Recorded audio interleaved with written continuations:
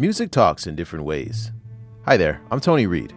In today's show, our guest is the famed and influential composer Zhang Dianying, who has witnessed and guided the development of the Chinese classical music industry over the past half-century. Born in 1939, Zhang is one of the earliest composers since the People's Republic of China was established. Over 40 years of devoting himself in composition, he's written over 200 works, and many of them are still favorites among the public. Zhang's guiding principle has always been that music must closely mirror the experiences of everyone in society, rather than merely reflect the personal experiences or inner journey of the composer. 我自己的创作啊，它应该是为人民服务的。踏入这个文艺工作岗位，那个时候就说嘛。The purpose of my music is to help, serve, and inspire people. I learned this just after graduating from university, and I have kept it in my heart throughout my career. In terms of musical style, I aim to make sure that my pieces have recognizable elements and rhythms from Chinese music. I want to ensure that my compositions are accepted by the majority of listeners. I use melody to express the sentiments, desires, and aspirations of society. Since 1969, Zhang started composing soundtracks for documentaries, including Tazara Railway, Nanjing Yangtze River Bridge, and the new appearance of Daqing City, all of which recorded and narrated some of the significant developments of China. To convey what happened and capture details in his music, the composer often visited and stayed at the site of inspiration to experience the process. The first musical piece that Zhang wrote for his documentary was titled Splendid Zhong Mountain Facing Towards the Sunlight, which is the theme song for the film Nanjing Yangtze River Bridge. The structure is a double-decked road rail truss bridge across the Yangtze River in Nanjing, Jiangsu Province in eastern China, which is a vital traffic hub in the eastern region of the country. 南京长江大桥啊，当时是一个非常了不起的一个伟大的一个工程。 The successful construction of Nanjing Yangtze River Bridge was a milestone in the social progress of the country. It was the first bridge ever designed by Chinese engineers and built by Chinese workers in modern times. As the bridge was about to be completed, two composers, including myself, visited the site and witnessed the sight of our workers laboring tirelessly and passionately to build the bridge. 长江水呀，水流长，急浪滚滚下海洋。 We were all touched by the selflessness of the workers.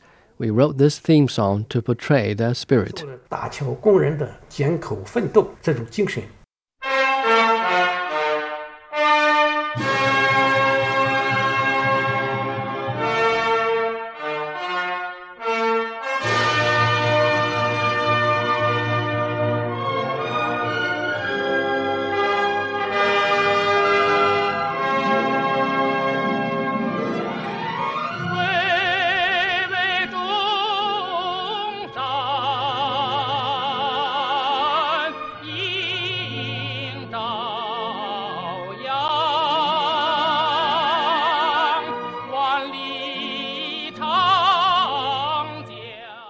After composing documentary music for nearly a decade, Zhang was transferred and worked as a composer and art director with the China Movie Ensemble until his retirement, which was a prestigious institution with a history of 72 years, being established in 1949.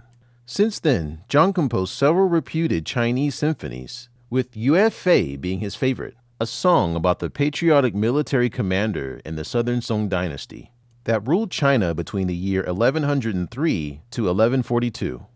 Known for his patriotism, he led over 100 successful military campaigns, winning crucial battles for his country. One of Yue Fei's notably historical features was that he had a 4-character tattoo on his back to remind himself to remain unswervingly loyal to his country. However, due to in-house turmoil, he was framed for a crime he didn't commit, and the emperor executed him and his eldest son. After many years, in retrospect, this historical figure is valued for his devotion and undying resolve to protect his country. Which brings us to the song we're about to hear, titled Yue Fei, named after this historic figure. Let's hear it. 《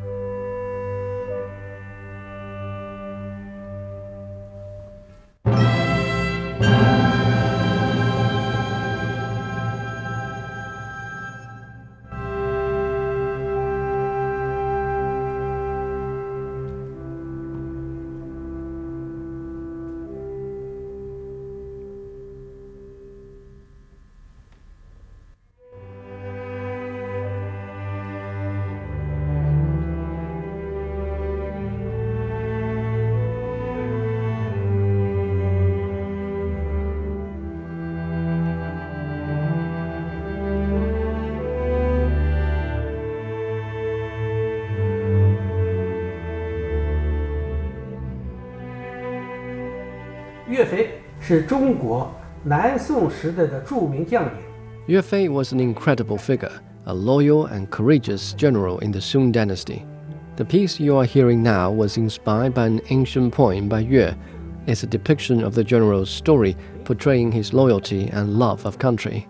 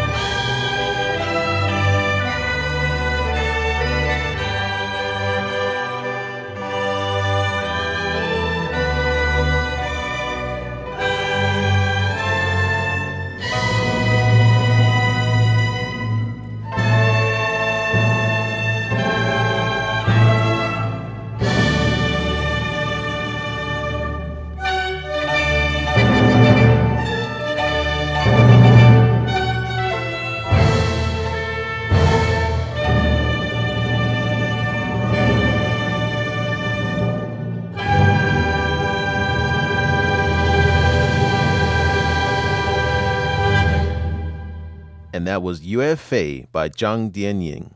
Not a bad summary or melody to summarize a hero's life. Zhang has been a key player as well as an observer of the traditional music scene in China over the last several decades. He's witnessed its rapid development and changes in the industry driven by an increasing number of young composers. The old master says that he's content with the direction that Chinese music is taking. 改革开放以后，音乐学院培养了一批我的第二代或者第三代的这些作曲家了。 The second or third generation of the country's modern composers graduated from music schools in the years after China began to make major economic reforms and open up to the world. They have gradually been incorporating elements of modern and Western music into their compositions. Before then, our composers emphasized technique, yet their works tended not to be pleasing to the ear. Listeners would give negative feedback. I think this was to be expected as Chinese music continued to develop. Fortunately, we have solved the issue and found a way to strike a balance between technique and melody over the past 10 years. I have confidence in our composers, especially those in their 30s to 50s. As a certain Chinese saying goes, young people so full of vigor and vitality are in the flower of life, like the sun at 8 or 9 in the morning. Next on our roster is a piece from the erhu, or the two-stringed fiddle, titled Mother.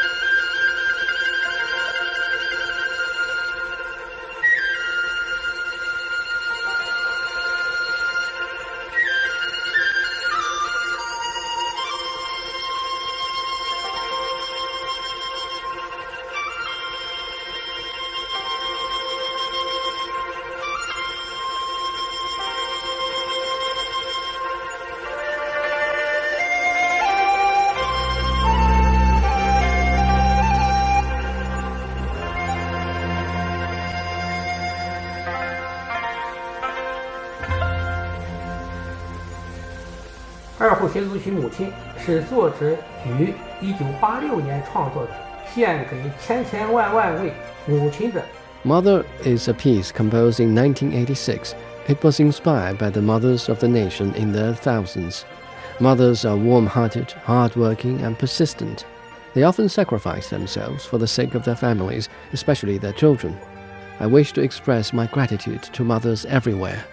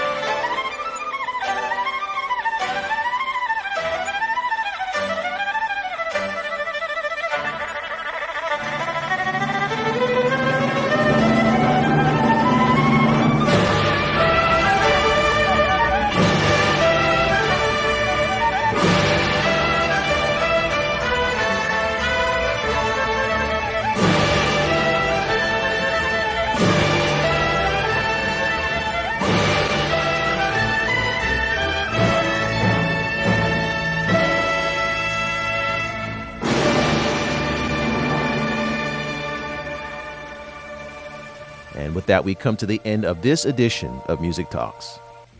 For more from us, be sure to key in Music Talks on Apple Podcasts, Spotify, and Stitcher. Hope you join us again next time.